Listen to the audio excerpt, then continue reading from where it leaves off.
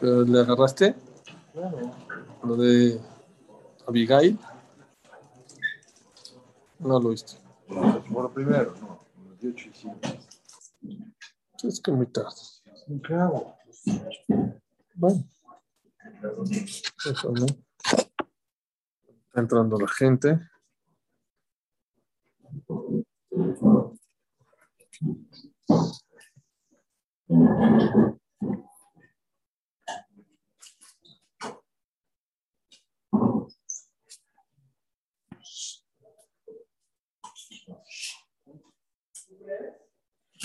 Listo.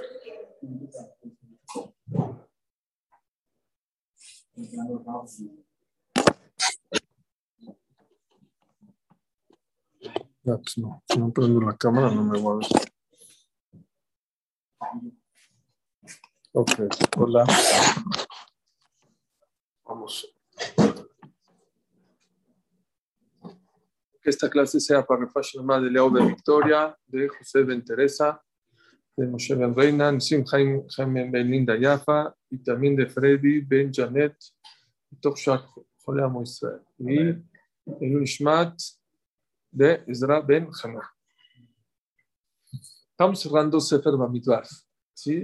Hay 10 parashiot en Sefer Bamidbar, y estamos cerrando con se leen dos haftarot, dos parashot, Matot y Masé. La última parashá de Sefer Bamidbar es Masé. ¿Qué es Masé? Masé. Refuah Shlema Ishak Ben. Un segundito. Están pidiendo Refuah Shlema también para Ishak Ben Miriam. Wow. Ok. Escuchen, por favor. Todo el mundo, no sé en cuántas, todo el mundo pregunta el comienzo de esta parashá de Masé. Dice así: estos son los viajes, es el resumen de los viajes del pueblo de Israel. Acuérdense dónde estamos ahorita. Ya va a entrar el pueblo de Israel después de los 40 años a la tierra de Israel. Y viene la Torah y hace un resumen de todos los viajes. Dice así: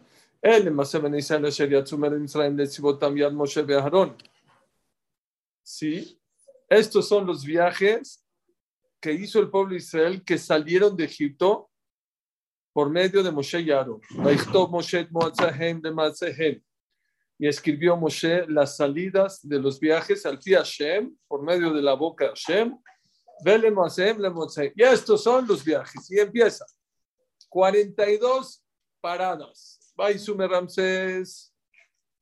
Y viajaron de Ramsés. ¿Sí? Esa fue la primera parada. Este Ramsés es dentro de Egipto todavía. ¿Sí? Vayatzu, Vayat, ok. Mitzrayim, Vaysu, Isel, mi Ramsés. Vean cuántos, ¿eh? De Ramsés se fueron a Sukkot. De Sukkot se fueron al Mixamidbar. Después al Piajirot. Luego al Piajirot, dice, llegaron a Mará, donde el agua estaba amarga. Luego se fueron a Elim. De Elim se fueron a Yamsuf. De Yamsuf a Midbar Sin. De Midbar Sin a Dovka. De Dovka en Alush. De Alush a Refidim. Refidim era otro lugar donde no tenían agua. De ahí se fueron a Midbar Sinai. De Midbar Sinai a Kibrot Ataba. De Kibrot Ataba se fueron a Hatzerot. De Hatzerot a Ritma. De Ritma a Rimón Pares. De Rimón Pares a Livna. De Livna y a Hanú en Rizá. De Rizá a Kelata. Y fue de Kehalata a Har Shafer. De Har Shafer a Haradá. De Haradá a Makelot. De Makelot a Tajat, de Tajat a Tarach, de Tarach a Mitka, de Mitka a Hashmoná, luego a Moserot, luego a Yacán, luego a Mejor a Gilgat, hasta Yotbata, luego a Broná, de Broná a Echion Gaber, de Echion Gaber, Mitbat Sin, de ahí a Eretz Edom, hasta ahí. 42 lugares pasó el pueblo de Israel. Mar Muerto. La última era el Sedom es donde está el Mar Muerto. Sí, por ahí. ¿Ok?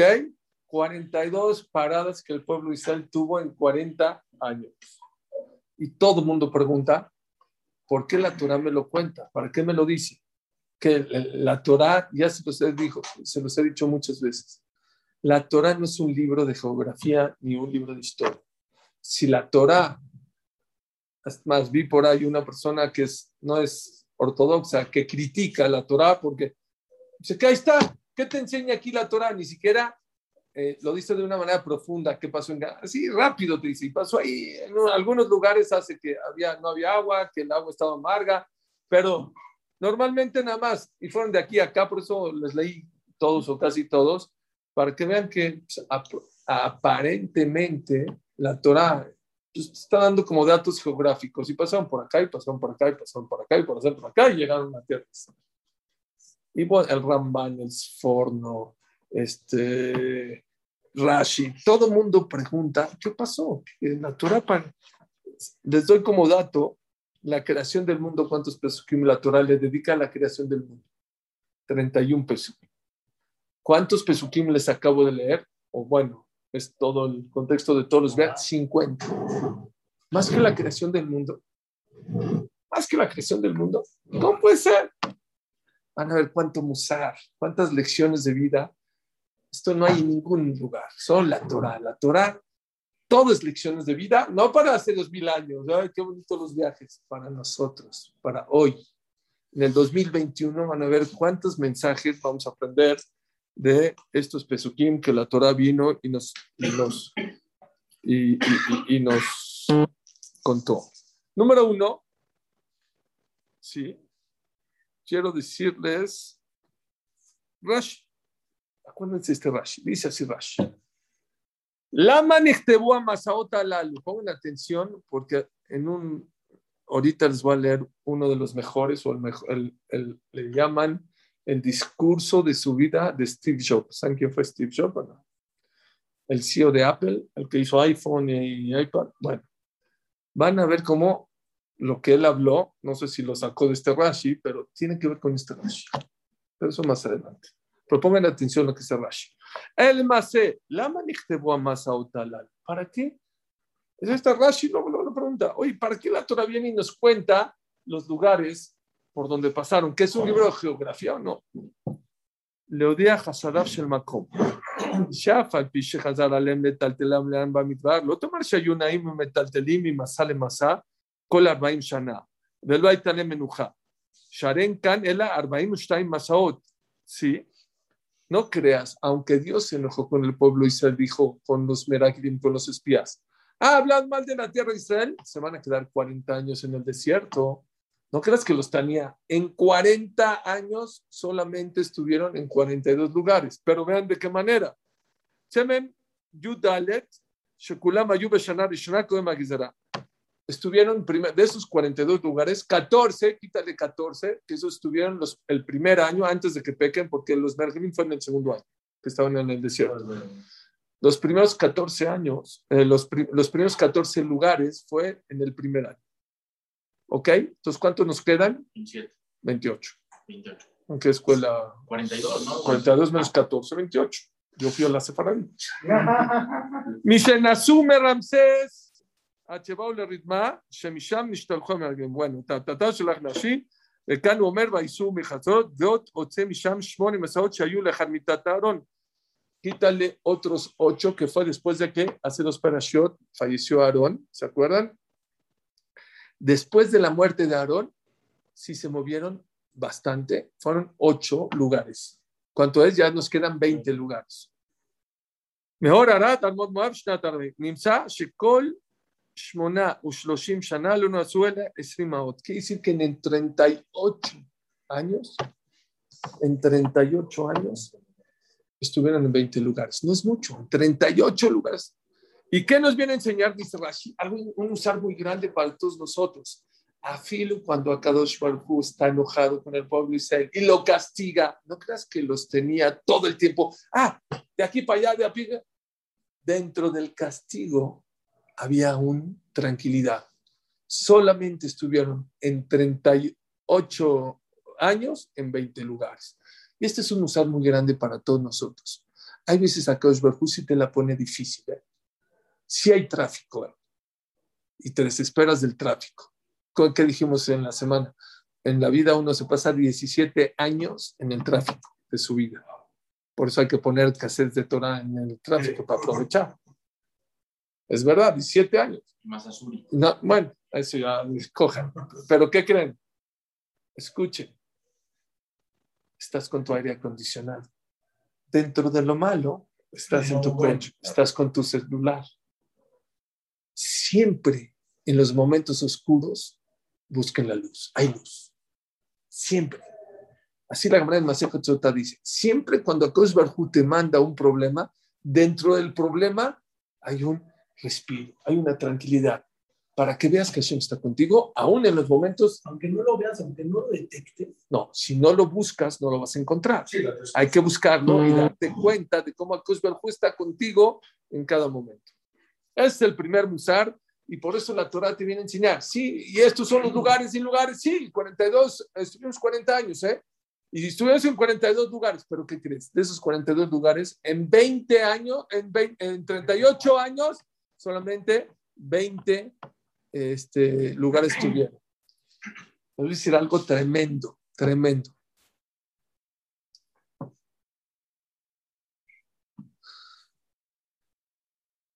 Uno, el que sabe un poco la historia, dice, pues Israel se quejó, hubo muchos problemas, el agua y Korah. Al final, nada más fueron 11 pecados.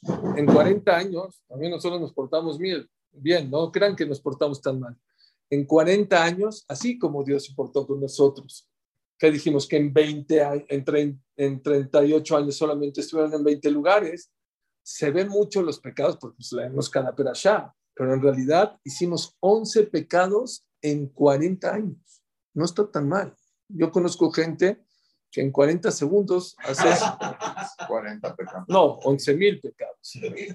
Entonces, no estamos tan mal. Esa es la primera explicación que dijo Rashi. Hay otra explicación. Me encanta el Sforno. El Sforno dice otra explicación. Ya llegaron a la tierra de Israel. No era fácil estar en el desierto. No es fácil. Dice Boreolam, Zaharti lach chesed neuraich. Nunca, dice Boreolam, me voy a olvidar, afilo en estas 3 semanas, que si se dan cuenta, las haftarot de esta semana son duras, son reproches de los profetas. Creo que en la de esta o la de la otra semana van a ver cómo acaba. Sí, Dios nos reclama y se enoja. Dice, pero hay algo que nunca me voy a olvidar. Zaharti lach chesed neuraich ahavat kevilutaich. Nunca me voy a olvidar que no reclamaste, que cuando te dije, vámonos al desierto. Oye, ¿qué hay en el desierto, man? Ahí no hay agua. ¿Qué le voy a dar a mis hijos de comer? No hay comida. Hay mucho sol, hay arena, hay lluvia. Está difícil. Nunca, el pueblo Israel nunca le reclamó y dijo, al desierto, vamos al desierto. Vámonos. Bueno, hubieron unos que se quejaron y ya se quedaron ahí. Hashem los mató el día de Makat Hoshech. Pero los que no se quejaron, no dijeron nada y se fueron al desierto sin hablar. Y eso es algo muy grande. Muchas veces a nosotros nos gusta, Borolam, ya enséñame con qué dinero voy a casar, con quién me voy a casar, primero que todo, con qué dinero me voy a casar, dónde voy a vivir. Ya quiero ver el camino trazado. A Akadosh Baruj Hu no, a Akadosh Baruj Hu le gusta poco a poquito. Es lo mismo. Te manda un desierto, Hashem. No nos fue mal en el desierto. Hashem nos mandó las nubes, nos mandó agua, pero la prueba era difícil. No es fácil. Que sepan, siempre que caminas en la vida a oscuras, que nos pasa a todos hay un momento en la vida que dices, híjole, ¿y ahora cómo lo voy a hacer? Yo tengo emuná en Hashem y yo sigo caminando. Y sigo con mi Shabbat, y sigo con mi Tefilim, sigo prendiendo velas de Shabbat, sigo con mi Teilim. Que sepan que eso es algo muy grande para Borolam. Zahar Tirlach Chesed Neuraich, dice el Sforno. ¿Sabes por qué la Torah viene a contarte? Para que veas que no fue algo fácil. Bueno, salieron de Egipto, todos estuvieron en el Midbar y entraron a Israel. No. Estuvieron en 42 lugares distintos y diferentes. El pueblo de Israel, sin agua, Sí, bueno, no sabían de dónde iba a venir el agua, no sabían de dónde iba a venir la parnasá, no sabían de dónde iba a venir la protección del sol y de la lluvia, y aún así fueron y caminaron. Eso es algo muy grande para Hashem. Yo sé, dice el Stapler, no queremos pruebas, que Hashem nunca nos pruebe a nadie. Dice, pero el día que te pruebe y pases la prueba, no lo cambies ni por millones de dólares. Si una persona Hashem le manda una prueba y se queda paradito y no reclama y no se enoja y no discute y sigue el camino caminando, cuando volteas para atrás te vas a volver loco. Dice la Gemara en Sukkot, Masejet Sukkot, cuando venga el Mashiach, a Kadosh Baruj Hu le va a hacer Shejitá al Yetzer Hara. Se acabó. Pero antes de eso, Hashem les va a demostrar, dice ahí la Gemara, que van a llorar mucho, Klal Israel. ¿Por qué van a llorar? Dice así, los tzadikim van a llorar porque Hashem les va a demostrar el Yetzer Hara del tamaño de una montaña. Mira todo lo que pasaste. Y los tzadikim van a llorar. ¿Cómo le hice? ¿Cómo el pueblo Israel pasó la Shoah? ¿Cómo pasó la Inquisición? ¿Cómo pasó tantas cosas? Todas esas cosas que pasaste, después de 120 años, mira lo que pasaste. Mira. Y los Reshaim también van a llorar. Los malvados van a llorar. ¿Por qué? Akadosh Baruj Hu les va a demostrar el Yetzer Hara del tamaño de un pelito. Les va a decir, oye, mira lo que te hizo tropezar. Un pelito. ¿Cómo no pudiste con este flacucho? Con este títere. Soplando. ¿Cómo no pudiste con él? Y van a llorar de tristeza. Pregunta a las viudades. Hashem no puede mentir, y menos cuando venga el Mashiach. ¿De qué tamaño es el Yetzer Hara? ¿Es grande o chiquito? Depende de quién. A los tzadikim grandes ya, no puede ser dos tamaños. No es justo. Dice las viudades, el Yetzer Hara es del tamaño de un pelito. Otro pelito, otro pelito, otro pelito, se hace una montaña. Esto es el Emasé. Lo que Akadosh Baruj Hu le quiso demostrar, según Sforno, es valoro lo que hicieron. Un lugar es fácil, 2, 3, 4, 5, 6, 42 lugares distintos se fueron atrás de mí y confiaron en mí hasta que llegaron a la tierra de Israel. ¡Wow! Es de aplaudirte. Y que sepan, hay gente que dice, bueno, Hashem me va a pagar porque vine a la clase. No porque viniste a la clase. Porque viniste a la clase, porque dejaste a tus amigos, porque dejaste el trabajo, porque dejaste a lo mejor la ayuda de tu esposa y de tus hijos. Todo eso, todo está, eso es cada viajecito, cada paso, cada esfuerzo. Todo lo que estaba lloviendo y dejé el coche en la esquina todo lo que haces por dejar y tenía flojera y ahora no me fue tan bien en el negocio y aún así estoy acá, todo. Y ahora no estoy de buenas y ahora hay una película o juega Brasil, Argentina a la final, no importa. Todo eso se suma, estos son los basaot. Otro. Así dice ¿quién? Así dice el Sfor. Hay otra explicación que vi, ya van a entrar a Israel. Akadosh Baruj Hu antes de entrar a Israel les dijo, no volteen para adelante, volteen para atrás. Quiero que sepan que llegar a Israel no fue fácil. Y nos los dice por dos cosas. Quiero que sepan que para poder haber llegado ahorita a la tierra de Israel, tuvieron que pasar por 42 puntos distintos y diferentes en el Midbar. Y se los digo para dos cosas. Número uno, para que valoren. Oye, tanto, ¿te esforzaste? Cuídalo, protégelo, valóralo. Hace muchos años vi una cámara, no me acuerdo, creo que está la cámara en Giti, no me acuerdo bien, que hay un tipo de animal que de repente se hace cruel con sus crías, con sus bebés. Se hace cruel. No me acuerdo si era el ciervo. El ciervo.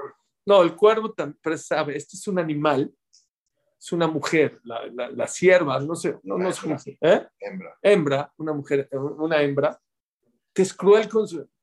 Y el dueño de los animales, ¿qué hace para que deje de ser cruel con sus hijos? Se hace como fría con ellos, ya hace como que se acostumbra. ¿Qué creen que hace? agarras sal caliente y se la pone en la matriz para que se recuerde el dolor que tuvo cuando las tuvo y las valore. ¿Oyeron? Hay quien dice que esa es la explicación. ¿Sabes por qué Akadosh Baruj Hu nos vino? Valora lo que tienes. ¿Llegaste a Eretz Israel? ¿Ya llegaste? Voltea a ver todo lo que pasaste para poder llegar acá. No fue fácil. Valóralo. Eso pasa en la pareja. ¿Cuánto tuvo que pasar para casarte, para tener hijos? Mucha gente ya se acostumbra, se hace rutina, ya se le olvidó todo lo que pasó. Para que te puedas casar, para tener hijos. Y uno ya se le hace rutina y ya deja de valorar y ver todo lo que tiene. Es importante que siempre estés volteando para atrás, para que, mira, si me costó tanto trabajo, lo voy a valorar, le voy a echar ganas. No lo voy a dejar caer. Yo siempre les digo a las parejas, destruir, ya me voy a pelear, no sé qué. Ya me voy a divorciar o ya me voy a separar. Dije, mira, para destruir, En un minuto. no, en un segundo, no en un minuto, en un segundo. Destruir, miren qué fácil se puede destruir las cosas. Lo que cuesta trabajo en la vida, ¿saben qué es? Construir. Y mucha gente no se da cuenta de lo que construyó hasta que lo tiró. Por eso, uno de los consejos, cuando piensas destruir algo en la vida, voltea para atrás para que veas cuánto trabajo te costó. No fue fácil. Ya, así de fácil. No es tan fácil. Tienes que pensar antes de destruir, antes de tomar esa decisión, voltea para atrás. Hay otra explicación. ¿Saben por qué? La Torah viene y te cuenta los 42 lugares donde estuvieron en el Midbar antes de entrar a Eretz Israel. Para enseñarte, dice la Gemara, que hay cosas en la vida que para adquirirlas te tienen que costar trabajo. No hay cosas. Yo le digo a mis hijos, papi, está regalado esto. A ver, hijito, aquí no hay regalos. Apréndanse eso en la vida. No existen cosas gratis en este mundo. No hay. Todo tiene su precio. No, pero ahí está, un amigo vino y me regaló un libro. No es gratis. Algún día tú le vas a tener que respetar, agradecer, honrar, corresponder. No hay gratis en esta vida. Todo tiene su precio en esta vida. Y hay que esforzarse. Dice la camarada, Yagata Matzata. Lo Yagata, lo Matzata. Si una persona se esfuerza en la vida, en todos los aspectos, algún día vas a encontrar lo que estás buscando. Lo Yagata, si no te esforzaste, lo Matzata. No vas a encontrar. Es algo una filosofía muy importante en la vida. Pero sí, yo mira, llegué el dinero fácil. Easy come, easy go. Si tú sin esfuerzo te llegó fácil, se te va a ir fácil. Normalmente, todas las decisiones que uno toma, que son fáciles, todas las cosas que son fáciles para resolver, seguramente esa no es la respuesta al problema. Normalmente para resolver, para adquirir cosas importantes en la vida, cuestan trabajo. Escoger a la persona, a la pareja que debe ser, cuesta trabajo. Educar a los hijos de una manera correcta, cuesta trabajo. Crecer como persona, cuesta trabajo.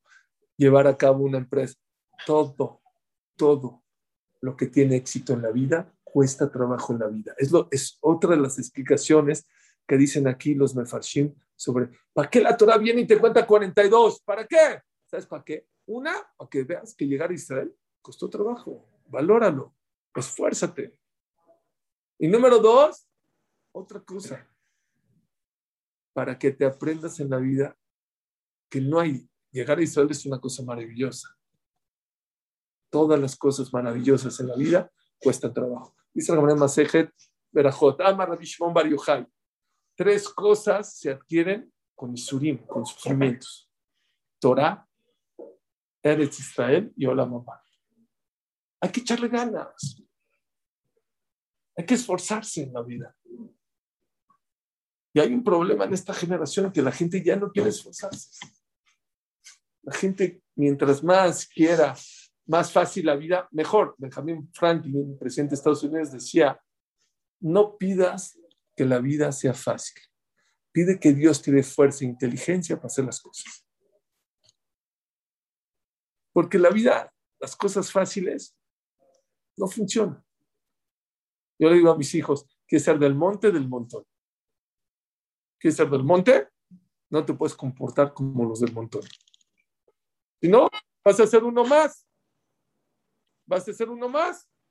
¿Quieres ser uno más? No, yo quiero ser del monte, pero quiero ser del montón. No se puede. Hay que aprender en esta vida a qué? A esforzarse a obtener cosas. Dice el Mesilat Yesharim, mientras más te cueste trabajo para obtener eso, más lo vas a disfrutar. ¿Oyeron? Es más, se los repito, es que ya sé que ustedes lo están pensando cuando quiera comprar el coche o cuando vaya a viajar. Es verdad, mientras más te cuesta trabajo, más lo vas a disfrutar. Pero cuando tengas un reto con tu pareja, mientras más te cueste trabajo cambiar, más lo vas a disfrutar el día que lo logres cambiar. Es que está muy duro. Dijo un jajam, a veces Dios te la pone duro porque Él quiere que la disfrutes más, que la goces más. Dijo una vez Haman Ichar, me gustó mucho. ¿Quién disfruta más la salud? ¿El que toda su vida estuvo sano o el que estaba enfermo y se curó? ¿Quién goza más? Obviamente el que estuvo enfermo. ¿Quién disfruta más el dinero? ¿El que nació en cuna de oro o el que no tenía para comer y luego se hizo rico? El que le costó trabajo en la vida. Se obtienen cosas maravillosas y se disfrutan cosas maravillosas. Esto está precioso. Otro pshat. Dicen los jajamim. Hay un jajam se llama Degel Mahane Efraim. Era descendiente o nieto del Baal Shem Tov. Él dijo así. ¿Cuántos viajes hubieron? 42. Dice el nieto del Baal Shem Tov. Así como el pueblo de Israel tuvo 42 viajes. Y nada que ver uno que en otro. Uno se llama Mitka, el otro se llama Mará. Mitka es Milashon Matok, dulce. El otro se llama Mará, amargo. Hay refidim, hay de flojera, no sé. Y no tiene que ver un punto con el otro punto, nada que ver. ¿Sí? Aún así, igualmente dice el nieto del Baal Shem Tov, cada yehudí en su vida tiene 42 viajes. Y muchas veces dices, caramba, ¿por qué Dios me tiene aquí? ¿Por qué me casé con esta persona? ¿O por qué vivo en este país? ¿O por qué está mi situación? Son viajes de la vida. Retos, te puede decir. Sí, son retos en la vida que te están tocando. Así dijo. Nunca la persona, un yehudí, está en un lugar equivocado. Estás donde tienes que estar. Físicamente, espiritualmente y filosóficamente. ¿A dónde estás? Hay veces te toca estar abajo, hay veces te toca estar arriba. Y eso es lo que me faltó decirles a Rashi. Rashi dice un ejemplo, dice Rashi, que tiene que ver con el discurso de Steve Jobs. Dice así.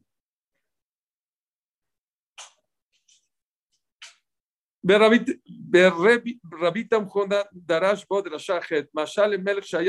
primer pshat es de que Akadosh Baruj Hu nos quiso recordar, ¿qué dijo Rashi? Que a filo dentro del castigo que estuvimos 40 años no nos movió tanto, que en 38 años nada más nos movió 20 lugares, ¿no? Trae otro pshat. Dice Rabbi Tamjuma, Mashal Melech Shaya Beno Jole. Un rey se enfermó su hijo y se lo llevó a curar a otra ciudad. Hizo un largo camino hasta llegar a la ciudad.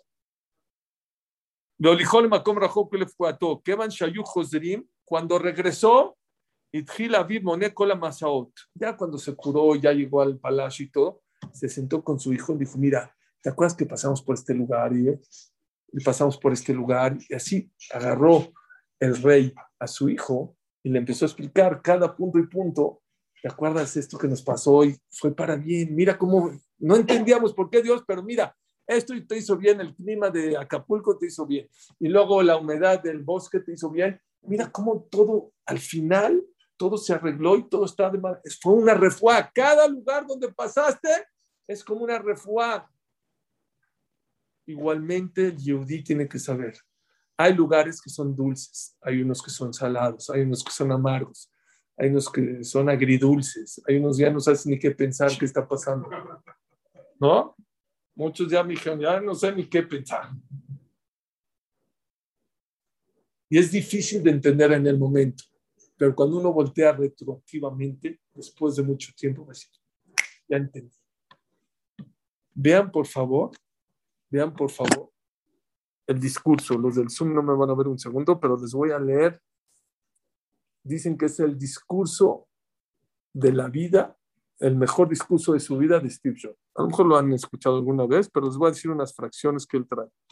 ¿Dónde lo tengo? Aquí lo tengo. Dice así.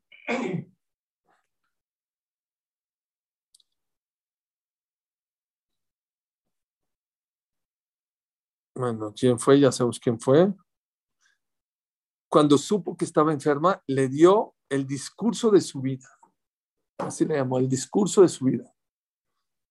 Llegó a la Universidad de Stanford y dijo que nunca se graduó de la universidad. Steve Jobs no acabó la carrera, jamás se graduó. Luego comenzó, ¿sí?, su viaje de su vida. Dice, es asombroso ver cómo los mensajes que recibió, ¿sí?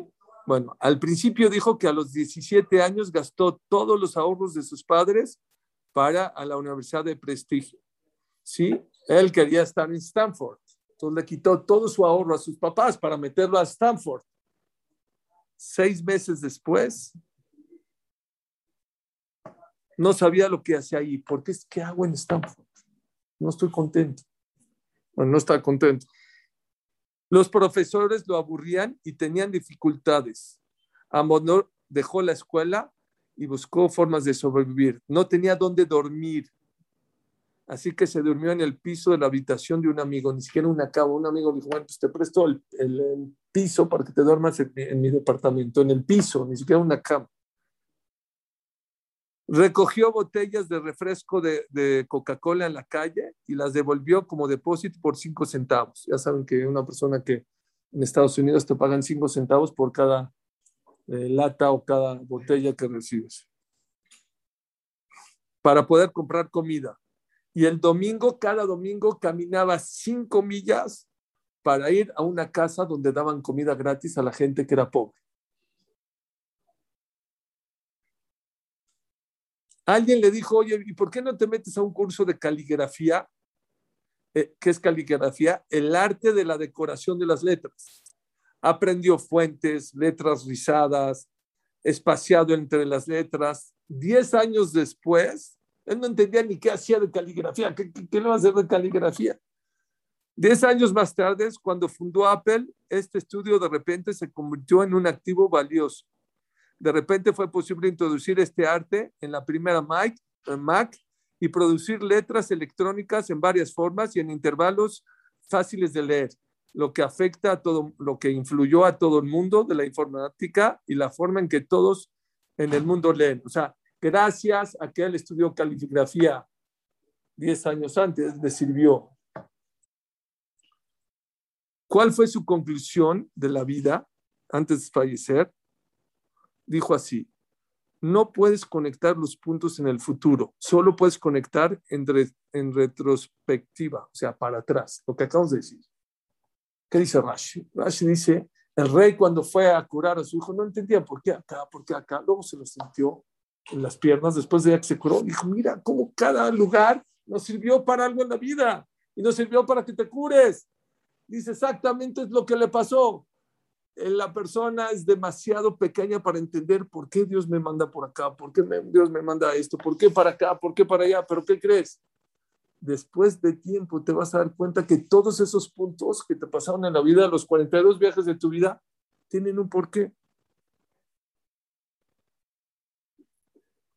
Así que no tienes más remedio que confiar que los puntos se conectarán de alguna manera en tu futuro. Debes creer en algo, lo que sea. Este enfoque nunca me falló y es el que cambió mi vida. Dice que a la edad de 30 años, vean esto, lo corrieron de Apple. Dijo, eres un fracaso. Fui el fracaso más fracasado de la industria informática. Así dijo Steve Jobs. Les repito, fui el fracaso más fracasado de la industria informática. Eso fue en el momento, para atrás, en retroactivo. Este es el mejor regalo que he recibido. ¿Por qué? Que lo hayan corrido de Apple. Oye, de Apple, qué fracaso, ¿qué? ¿Te quedaste sin chamba? Ese es el mejor regalo. ¿Por qué el mejor regalo? El regalo que comenzó de nuevo. Conoció a su esposa, se casó y formó una familia maravillosa. No lo veía así entonces, pero mi despido de Apple fue lo mejor que me pudo haber pasado. Me permitió entrar en uno de los periodos más creativos de mi vida. Fue una medicina, Rashid. Fue una medicina. Eso sabía horrible. Las medicinas saben feas. Saben muy feas, pero curan, ayudan, te dan vida. Pero supongo que el paciente lo necesitaba.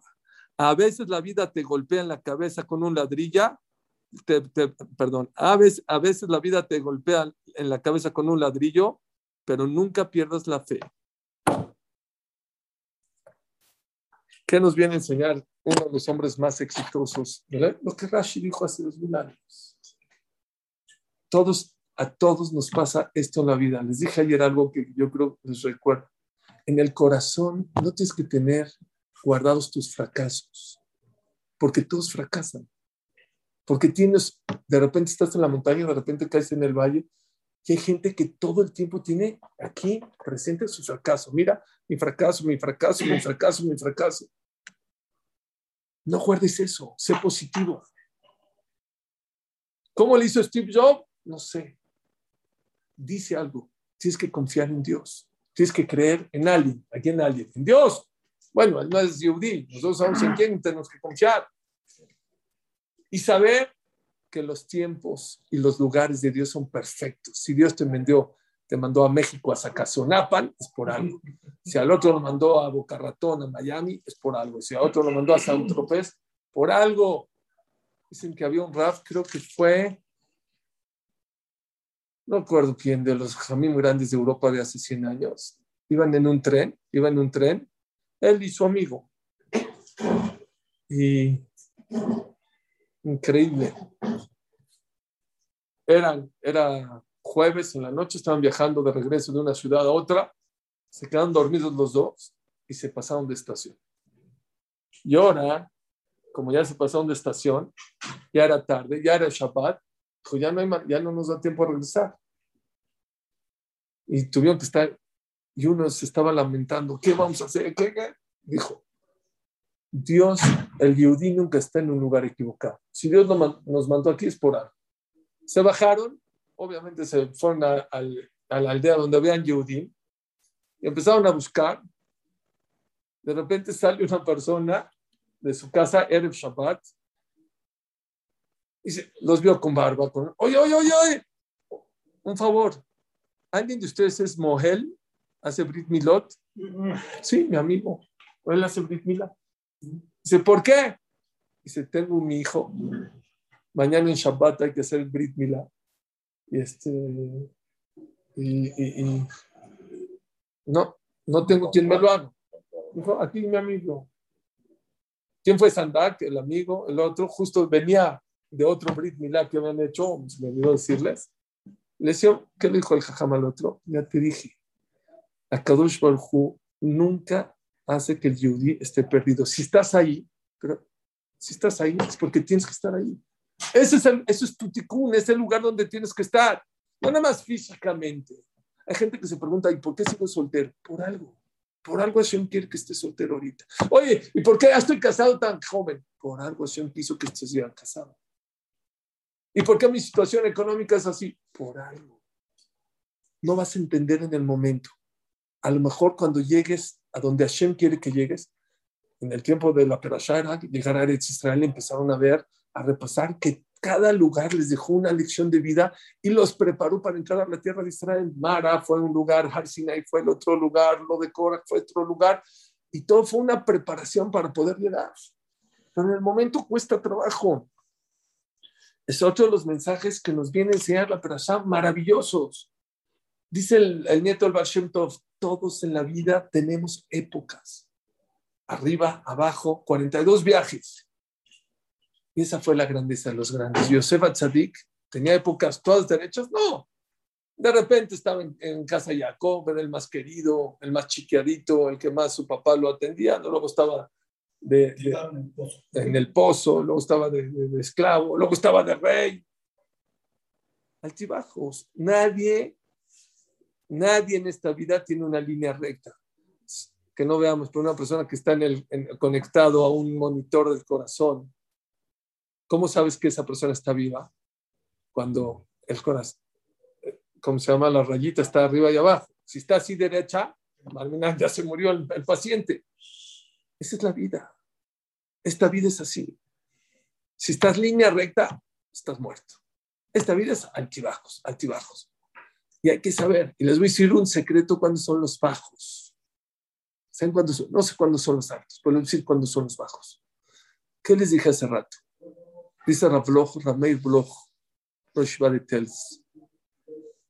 ¿Cuántos pecados hizo el pueblo de Israel en el Midbar? 11. ¿Saben cuándo fueron todos esos pecados? ¿Cuándo los hicieron? ¿En los 40 años? Al principio y al final. ¿Por qué? Ahí fueron los bajones. ¿Por qué fue al principio y al final? ¿Saben dónde hay bajones en la vida de la persona? En los cambios. Cuando salieron de Egipto fue un cambio. Cuando iban a entrar a Israel es otro cambio. La gente, cuando hay cambio de etapas, transiciones, le pega. ¿Saben cuál es el momento más peligroso de un cohete? ¿Cuándo? No cuando despega, no cuando llega a la luna, cuando pasa la atmósfera. Cuando pasa de la Tierra a la atmósfera, es lo más peligroso. O viceversa, cuando va a entrar, eso es lo más peligroso. Hay que saber entrar, ese es el momento más peligroso. Mucha gente tiene altibajos, ¿saben cuándo? ¿Cuándo es su bajón? Las etapas. Cuando se casa. No nomás el que se casa. Toda la familia le pega. Hay un cambio radical cuando se casa un hijo o cuando se casa una hija. Y al que no está preparado para esa etapa, le pega. Cuando tienes hijos, cuando tienes una hija, cuando tienes un hijo.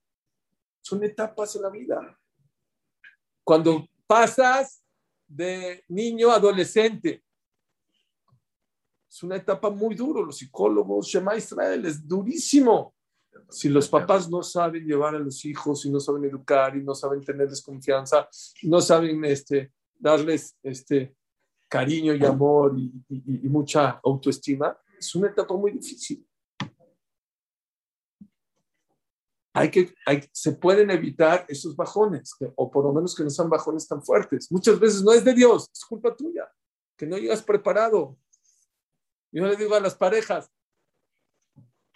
te casas, ya estás listo, ya tienes tu traje, ya tienes tu luna de miel, ya tienes tu departamento, ya tienes todo. Pero te falta estar preparado. ¿Para qué te vas a casar? Dar todo por tu pareja, estar listo, dejar de ser egoísta. Dicen que un jajam le quería enseñar a sus alumnos qué es casarse. Entonces agarró un bajur y le dijo, oye, si pasas por afuera de una pastelería que huele así muy rico, ¿qué haces? Dice, ¿qué hago? Entro. A ver, huele rico, entro. Bueno, ¿y después qué haces? Pues empiezo a ver los pasteles, jajam. O sea, no entendía el bajur, ¿qué quiere este jajam de él?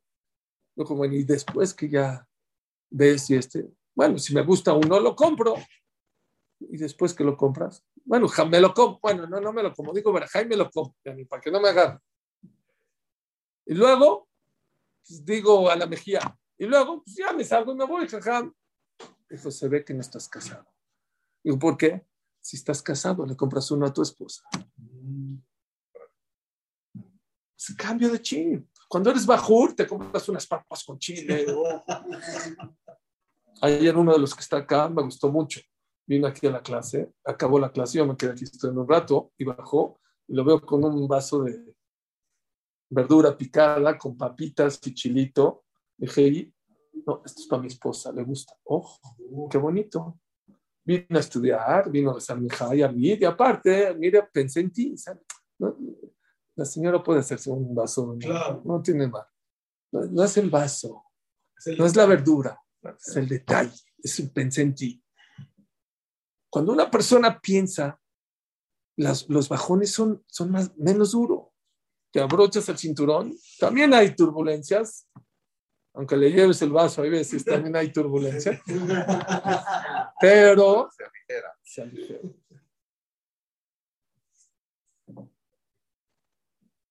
Ok. Hay otra cosa que les quiero. Dice algo muy importante. Un remes de lo que les dije está en el pasuk. Vaichtov Moshe et motzahem bemasehem al pi Hashem.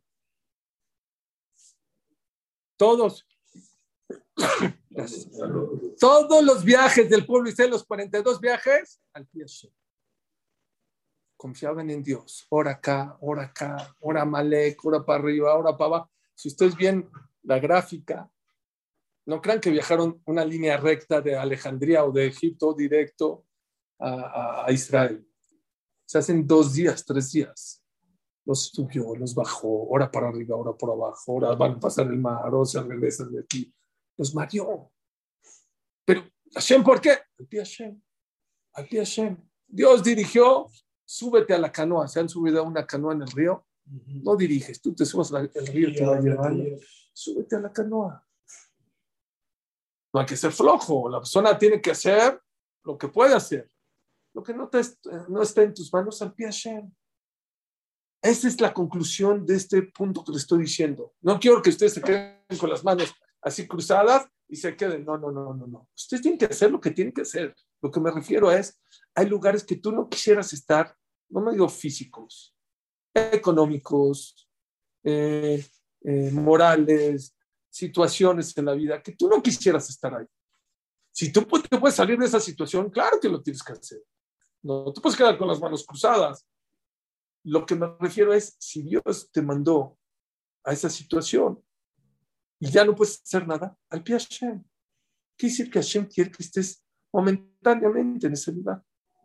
Y si complementamos con el primer punto que les dije al principio, es dentro del momento incómodo donde estás, busca Hashem, porque también hay stops, hay menujá. No es nada más puro problema. Dentro de la oscuridad del momento difícil que la estás pasando, como mucha gente me dijo en la pandemia, y ustedes saben, dentro de la pandemia, bueno, encontré cosas maravillosas. Me di cuenta que tengo tiempo para mi esposa, para mis hijos. Uno me dijo, no conocía a mis hijos, conviví más, aprendí que pues, no necesito gastar tanto en una oficina. Dentro de lo difícil vas a encontrar cosas maravillosas. Lo último es algo muy, muy extraño. ¿Por qué Moshe Rabbeinu o la Torá viene y nos habla de los viajes? Baisú me Ramsés, y viajaron de Ramsés. Baisú ben Israel me Ramsés, se fueron a Sucot. Baisú, siempre habla de viajes. ¿Por qué no de los lugares? ¿Por qué no habla de los lugares? De los lugares donde está. ¿Dónde está? O sea, sí menciona, y viajaron de aquí a acá, y viajaron de aquí a allá. ¿Por qué no dijeron, y estuvieron acá, y estuvieron acá, y estuvieron acá, y estuvieron acá? ¿Por qué habla de los viajes? Y esto también tiene un musar increíble. Vean qué bonito musar estamos aprendiendo de lo que aparentemente pensábamos que estaba de más natural. El yudí tiene que aprender algo en la vida. Siempre está de viaje. Aquí estás pasajero. No te sientas fijo. Dice Rav Yaakov Kamenetsky, si tú te das cuenta de la historia del pueblo judío, siempre que el pueblo judío se sintió firme, Dios le movió el tapete. Tienes que saber, número 1, que estás de viaje, que aquí es pasajero. ¿Cuándo vamos a llegar? Pues 120 años vamos a llegar al punto final. Hay otro musar muy grande. Siempre el yudí tiene que estar en movimiento, constante en movimiento. Nunca digas, ojo, ahora sí yo ya estudié, yo ya eduqué, yo ya tengo armonía en mi casa. Siempre tienes que crecer. Siempre, hasta 120 años. No dejes de crecer. Es lo que les dije.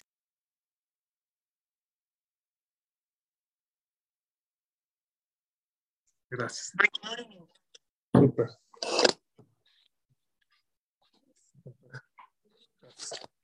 Perdón. Dice el Rav de Ponovich sobre el pasú que cuando venga el Mashiach van a haber cosas difíciles, va a haber contracciones. Heble Mashiach, las contracciones del Mashiach. Y habla de muchas cosas muy difíciles. Entre ellas dice que va a haber Rav, un hambre muy grande. Y dice la Torah, y una sed muy grande. Pero dice la Torah, lo Rav, no hambre de pan, ni sed de agua. Kim nishmoa divrei Hashem. La gente va a estar muy vacía y va a tener tanta hambre de conocer más la Torah. Sed de Torah y hambre de Torah. Pregunta Rav de Ponovich, entonces no es una tragedia, no es un problema. Al revés, es una bendición que antes de que venga el Mashiach, bueno, va a haber muchos problemas, pero esto no es un problema. ¿Por qué lo junta el pasuk con todos los problemas que va a haber? Es el Rav de Ponovich algo hermoso. Y si tiene razón, por un lado es una cosa maravillosa que la gente por lo menos tenga sed de Torah, que a ver qué dice la Torah, qué dice el Humash. Hay gente que no sabe ni que existe la Torah. Siempre hay un problema. En la guerra mundial, la gente que tenía mucha hambre no buscaba grandes pollos, grandes salmones, caviares. Se confiaba con una papa. Yo conozco un Nichol Shoah que me dijo que se salvó su vida por una cáscara de papa. Ya con eso, cáscara de papa. Les daban de comer 250 gramos de margarina. Ya, eran felices, o sea, se llenaban, se conformaban. Dice, esa es la tragedia más grande. Que la gente, antes del Mashiach, se va a conformar ¿con qué? Con poquito. Sí va a haber hambre. Hay gente que me dice, digo, ¿estudias? Sí, claro. ¿Y de estudio de ti? Ah, sí. El minuto de Torah que mandas, eso es mi estudio diario. Un minuto de Torah, ese es tu estudio diario. Son tiempos de Mashiach. Una de las cosas que tenemos que aprender de esta parashá es que el pueblo de Israel está viajando. ¿Qué es viajando? Creciendo. Cada vez no puede estar nunca en el mismo lugar. Siempre tienes que aprender a no estar satisfecho. Lo peor que te puede pasar en la vida es estar satisfecho espiritualmente hablando. Materialmente, lo material, sí, llénate, tranquilo. Pero lo espiritual, como persona, échale ganas. No te quedes estancado. Y les digo una frase, no conozco desde un barrendero hasta el presidente de Estados Unidos, desde un ignorante hasta el jajá más grande de Israel, que haya crecido como persona y que no le dé felicidad. Siempre la persona que crece como persona trae felicidad. Y creo que es uno de los motivos por el cual tanta gente está deprimida, porque no creces, porque estás estancado, porque eres el mismo, porque no le das vuelta a tu vida, porque eres el mismo de ayer, de antier, de hace un año, hace 20 años. La persona que crece, sí cuesta trabajo, sí es esfuerzo, pero esa es una persona feliz y contenta y llena. Y Bezrat Hashem, eso es lo que va a traer el Mashiach. Baruch Adonai Leolam.